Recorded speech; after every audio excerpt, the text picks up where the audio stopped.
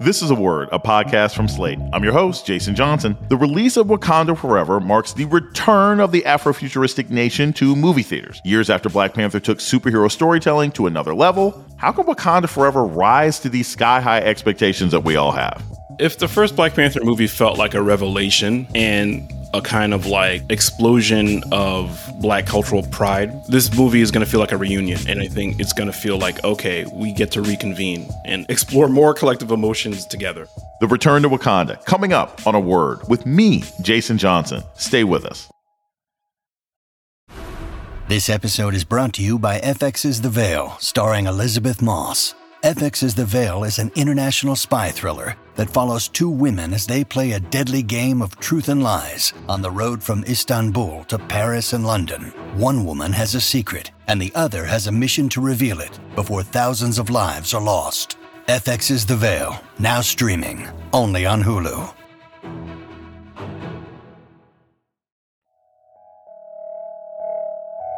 Welcome to A Word, a podcast about race and politics and everything else. I'm your host, Jason Johnson. Much has changed since Black Panther lit up movie screens in 2018, becoming an unprecedented cultural touchstone and eventually earning more than $1 billion at the box office. That film reflected the aspirations of the African diaspora and proved that there's an audience hungry for Black superheroes who aren't sidekicks. Wakanda Forever is out in theaters today, telling the story of how that fictional nation is dealing with the loss of its king and fending off emerging new threats.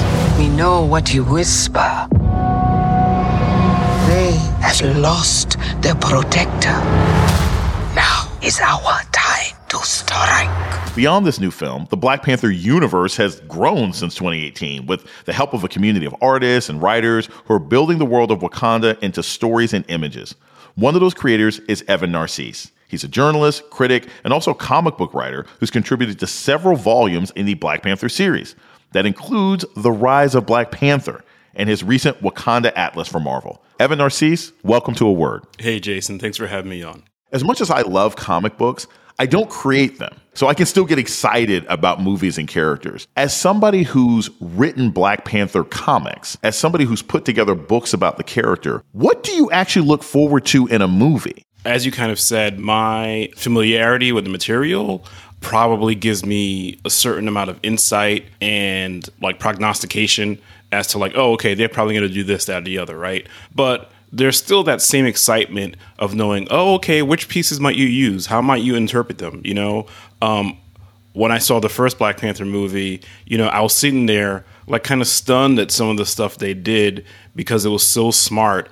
And over like almost 60 years of publishing history, like certain creators have never done made the choices that they made, right? Like, for example, during the Challenge Day sequence at Warrior Falls in the beginning of the movie, when the sequence where Zuri says the Black Panther will now have his strength stripped away, I was like, oh yeah, they never did that in the comics. He was always like doing Challenge Day, like with all his powers, and of course he's gonna win, right? So stuff like that, the family ties that they made with Killmonger, who in the comics is not blood relations with T'Challa. So stuff like that were really smart choices. So I have the same kind of anticipation with the new movie. Like, what are they gonna do? How are they gonna adapt it? What new kind of angles are they going to find on this mythology? So all of that is still really super exciting for me. So Evan, one of the things that comic people talk about all the time is like canon, right? And to the audience, canon is these are the core elements of the character, right? What do you consider to be canon for Black Panther? Because for a lot of people, they hadn't heard of the character until 2018. What are some unmistakable parts of his character that have to be a part of any Black Panther story, whether T'Challa is at the center of it or not?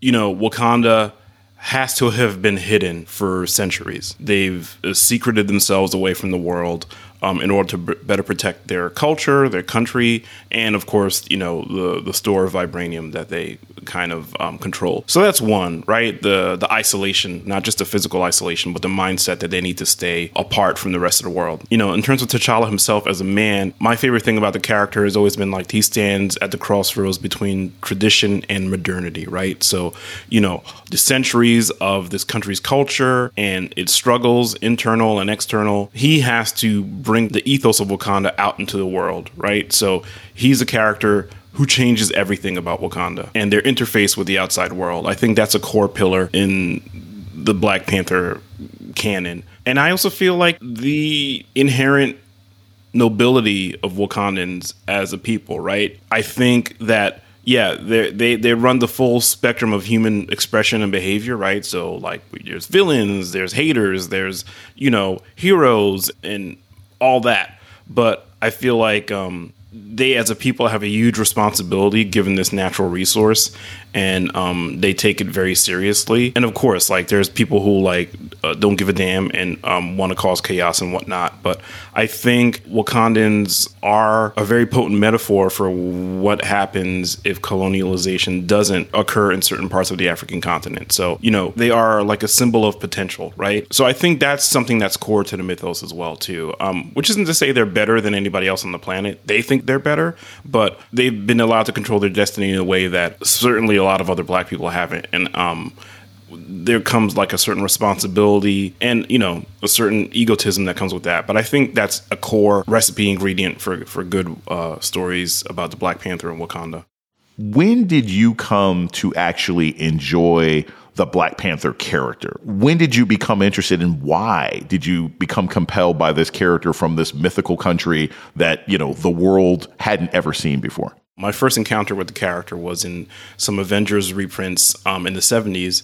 And it was a story where he was just like, part of the roster of the Avengers, right? Like, the story wasn't focused on him, but I liked his character design, the kind of sleek, all black costume, the poses that he was drawn in, and the way he spoke, right? That lofty kind of elevated speech really intrigued me. But the thing that probably pulled me in the most was, when he was rolling with the Avengers during that first kind of tenure with them, like, he would pine away for Wakanda a lot, right? He'd be like, I wonder what's happening in my homeland. Are they safe? Are they okay? When can I go back? And, I'm the child of Haitian immigrants, and I was raised by my mom. And the way T'Challa spoke about Wakanda reminded me of the way that my mom spoke about Haiti, right? And then as I learned more about Haitian history and the revolution and being the first free Black republic, I was like, oh, word, this is why this character is talking to me. So that was my first kind of encounter with the character, and I loved him then.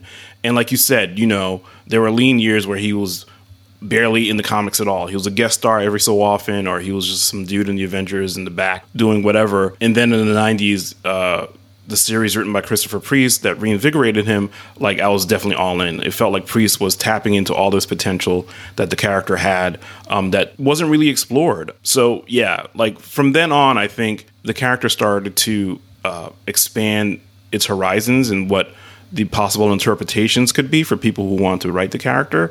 And then that changed the game. But yeah, it was definitely in the late 70s. And then throughout, I was a dude who, if he was guest appearing in an issue of Daredevil, I was there. If he was showing up in a random issue of Spider-Man, I was there. That first contact with the character really became like a lifelong relationship with him. We're going to take a short break. When we come back, more on the return to Wakanda with writer Evan Narcisse. This is A Word with Jason Johnson. Stay tuned. This podcast is sponsored by Ramp. Are you the decision maker in your company? Consider this. For the first time in decades, there's a better option for a corporate card and spend management platform. Meet Ramp, the only corporate card and spend management system designed to help you spend less money so you can make more. Most corporate credit cards offer points as incentives, but those points amount to less than their worth in real cash value. Ramp's business cards offer you cash back, real money in your pocket. Plus, you control who spends what with each vendor. And Ramp software collects and verifies receipts automatically, which means you'll stop wasteful spending and close your books in hours instead of days. Businesses that use Ramp add up to 5% to their bottom line the first year. If you're a decision maker, adding Ramp could be one of the best decisions you've ever made. And now get $250 when you join Ramp for free. Just go to ramp.com/easy. Ramp.com/easy. RAMP.com/easy. Cards issued by Sutton Bank and Celtic Bank, members of FDIC. Terms and conditions apply. This is Jason Johnson, host of A Word, Slate's podcast about race and politics and everything else. I want to take a moment to welcome our new listeners. If you've discovered A Word and like what you hear, please subscribe, rate, and review wherever you listen to podcasts. And let us know what you think by writing us at aword@slate.com. Thank you. You're listening to A Word with Jason Johnson. Today, we're talking about Wakanda Forever with comic book writer Evan Narcisse. So one of the most important steps in the ladder to understanding Wakanda and the Black Panther we see today is a writer that I became familiar with in the 90s named Christopher Priest. Can you just tell us a little bit about what he contributed to what we're seeing in Wakanda Forever and what we saw in Black Panther in 2018? So Christopher Priest was the first full-time Black writer and editor at both Marvel and DC Comics. He's written Batman, Superman, Spider-Man.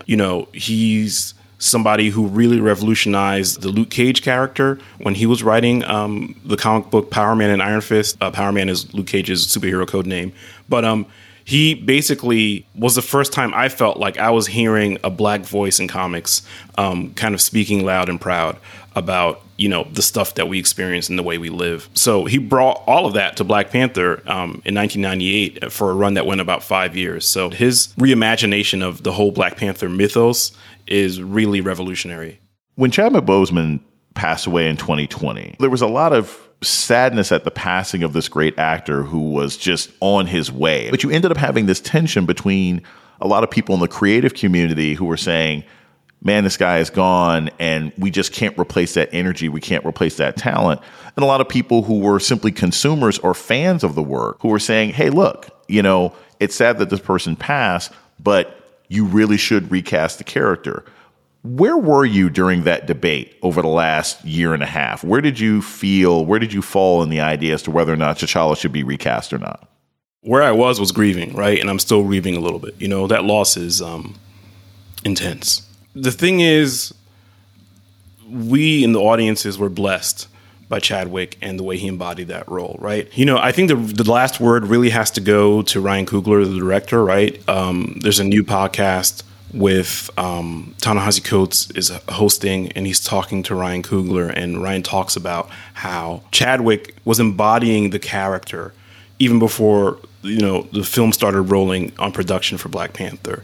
The way he conceptualized the legacy of Wakanda, thought about who this man had to be at this particular moment of time, the sense of mission that he had as a new king. Like, that was all stuff Chadwick was drawing on from his personal life, right? He knew what it meant to play James Brown. He knew what it meant to play Jackie Robinson, and Thurgood Marshall, and all these other great historic characters. He knew what it meant to, bring that history forward into the present day, to make these iconic figures of Black history not seem stale or staid or just something that you're reading about in a textbook, right? To invigorate them with energy. I wrote a memorial piece for GQ about Chadwick's passing, and my main thesis was that, Chadwick was ready for history, and he plays a character in the movie who has to be ready for history, right? And that's not an easy thing to replace. And when you consider the fact that Ryan has been grieving, Lupita and Winston and Letitia and all the other actors who knew him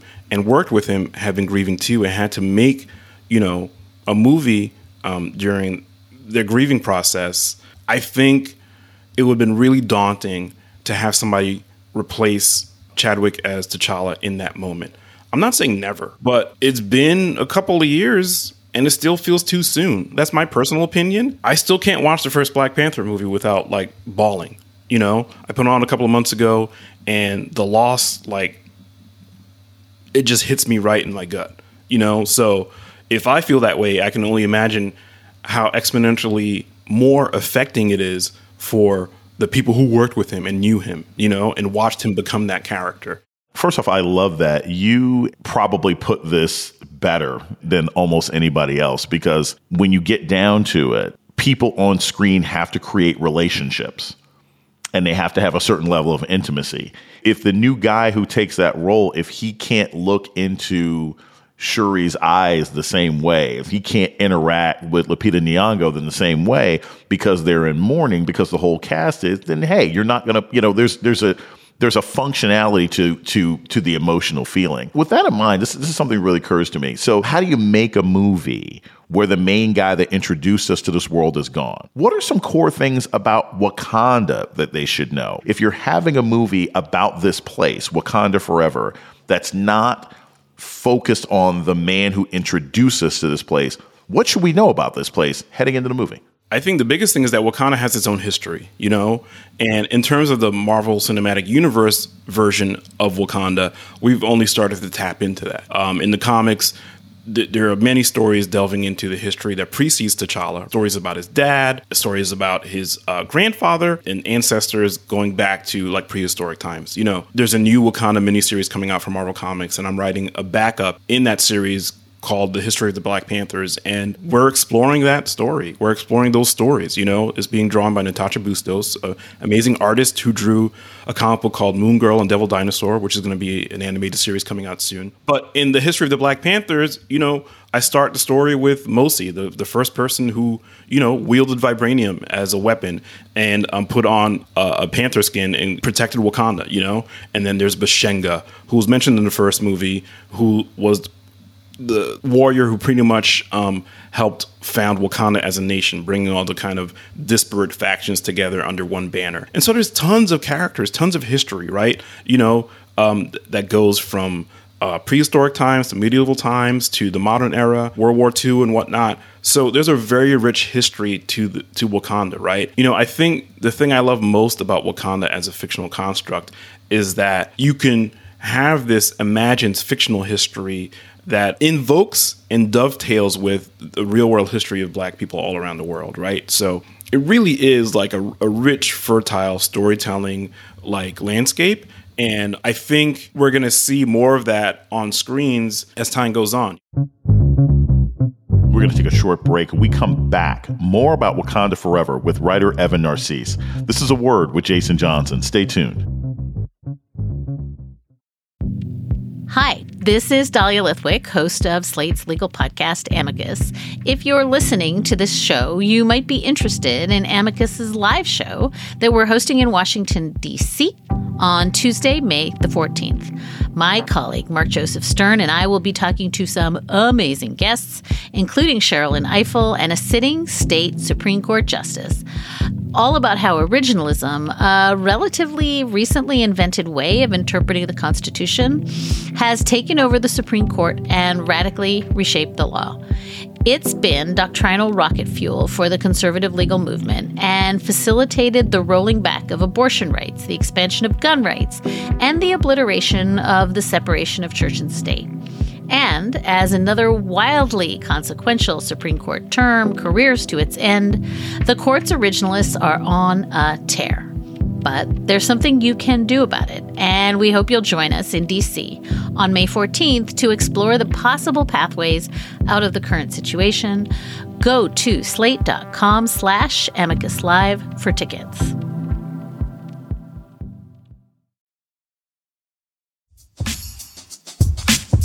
You're listening to A Word with Jason Johnson. Today we're talking about Wakanda Forever with comic book artist Evan Narcisse. So in the comics, the character Queen Ramonda raised T'Challa, but she didn't give birth to him.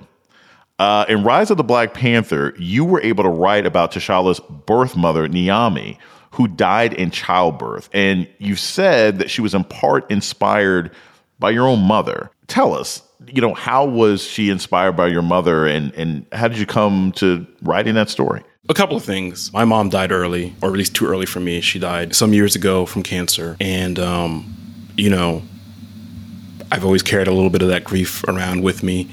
And one of the questions I kept asking myself was like, how well did I really know her? There's so much about her life I probably didn't know. I didn't hear from her in her own words. She was such a huge influence on my life. She raised me and my brother and my sister by herself. She immigrated to this country and had kids and basically had to build a whole new life for herself. And when I think about the parts of my personality that come from her, right? Pride in my cultural heritage, how I try to move through the world, I thought that T'Challa would have the same questions about his mother, who died, you know, shortly after he was born. He has all these like genetic and cultural and personal and psychological attributes that come directly from her, right? My thought process when I was writing Rise of the Black Panther and deciding to explore the character of Niamey was, we know that T'Challa is a statesman. He's a strategist. You know, he's a king and a leader, right? And we can see the lineage of those attributes from his father's side, right? Like T'Chaka was a warrior and he was a king and whatnot. But I'm like, where does the scientist stuff come from? Like, where does that? You know, we never saw T'Chaka in the lab. I decided that that stuff would come from his mom. So she had some very minor appearances in the comics, but was never really a fleshed out character. So I decided to like, okay, let's make her a scientist. Let's make her a big part of the technological advancement that happened in Wakanda. And that was also my own experience with my child, right? My daughter loves to read, and I know she gets that from me. And I was like, okay, let's talk about how these parts of ourselves that come from our parents, like, will continue on, you know? And that's part of the main theme I want to explore in Rise of the Black Panther, which is like, what do we do with what we inherit? T'Challa becomes king and finds out all these secrets about his family that he never knew, and he has to reckon with them. And that, you know, that's a real world experience, right? You don't have to be a superhero who eats the heart-shaped herb to understand that. I'm still finding out stuff about my dad that I never knew growing up, you know, and I'm still finding out stuff about Haiti, the place where, you know, my ancestors held a revolution. So, you know, this journey continues no matter how old we are. It's a very generative lens to look at comic book fiction through as well, right? And like, I'm not going to sit here and say I'm not the first person to have done it. Like, creators, you know, before me have applied the same approach, but I feel like it keeps on giving because you can make a fictional place feel more real, and you can make the real world feel more multi-layered and deep than previous experiences, because all you have to do is give people the prompt to explore history and politics, something that you're well versed in, and they'll have their own adventures in that exploration. From a cultural standpoint, from your perspective as a creator, when it comes to everything from how the public responds to even opportunities for artists, what is different about the world that is going to be receiving Wakanda Forever than the world that received Black Panther? What's different about the world today for you as a writer, for people as consumers? What's different about our world today? If the first Black Panther movie felt like a revelation and a kind of like explosion of Black cultural pride, this movie is going to feel like a reunion. And I think it's going to feel like, okay, we get to reconvene and explore more collective emotions together, right? In terms of the world surrounding the release of the movie, you know, obviously cultural and political attitudes have become a lot more fraught, a lot more contentious, and the expressions of different points of view is a lot more heated than it probably was 4 years ago. As a creator, I feel more emboldened to express my cultural pride and cultural interrogation about some of the ideas and concepts that we surround different forms of production, right? So when we talk about Afrofuturism, it's imagining what that broken history looks like when it's reconfigured, when it's reimagined, right? What does it look like to reimagine the past and the future? And I think that's the world that Wakanda Forever is coming into. The thing I'm most excited about in terms of that reimagination is how Coogler and his creative cohort are looking at Mesoamerican culture through the character of Namor, right? Who's going to be the antagonist in this movie.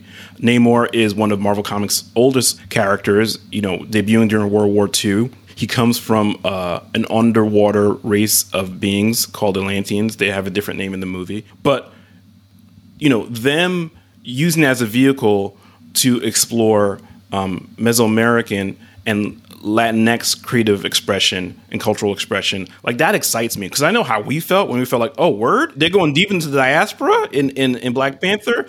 I know that like our brown brothers and sisters, you know, from Latinx communities probably feel the same way, you know, and that to me feels exciting. So when you ask me what's changed about the world, it feels like there's an opportunity for these cultural histories to be expressed with a fullness and a depth that the stereotypes of yesteryear would never allow. So that's what feels most exciting to me. And, you know, we obviously see the reactions of a cohort of people who feel threatened by those cultural expressions, but this ain't about them. This is about us and lots of different us's. And that's exciting to me. My fondest hope is that that is an advancement, that is an evolution that we get to hold on to in terms of the storytellers and myth makers who get to operate in popular culture. You know, we've staked out this kind of notional territory, and we're not about to let it go.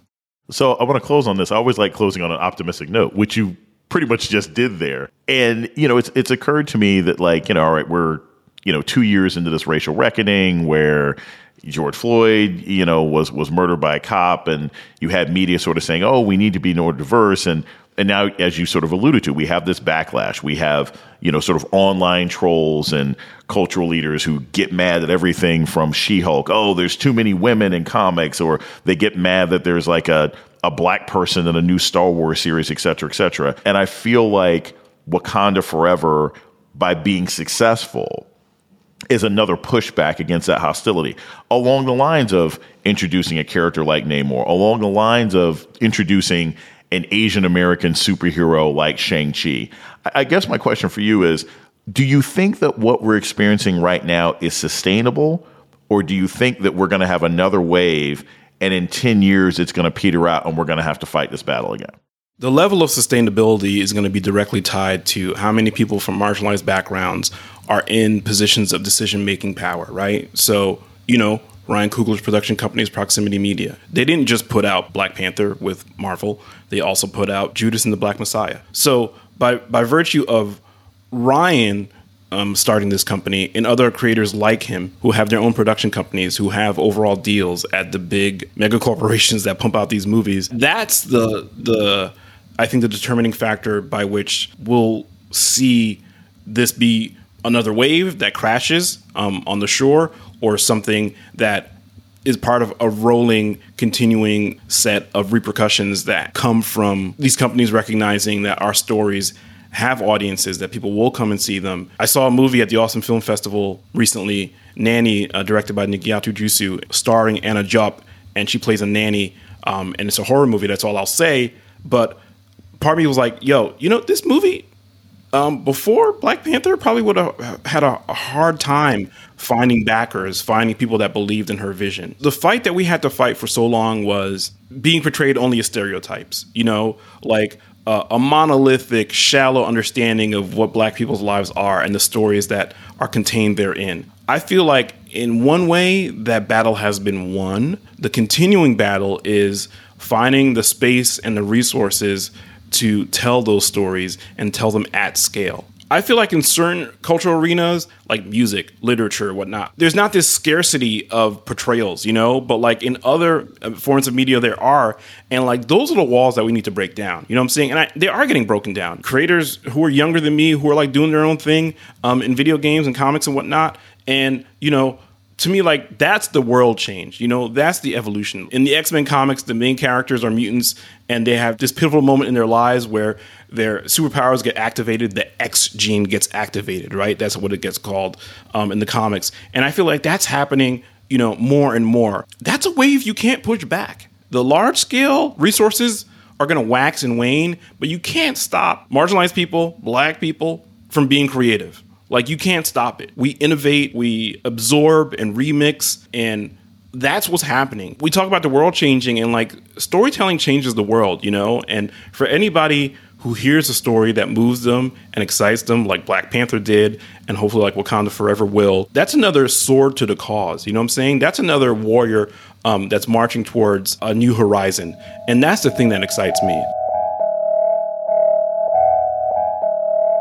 Evan Narcisse is a journalist and a contributing author to the Black Panther comic series. Thank you so much for joining me today on The Word.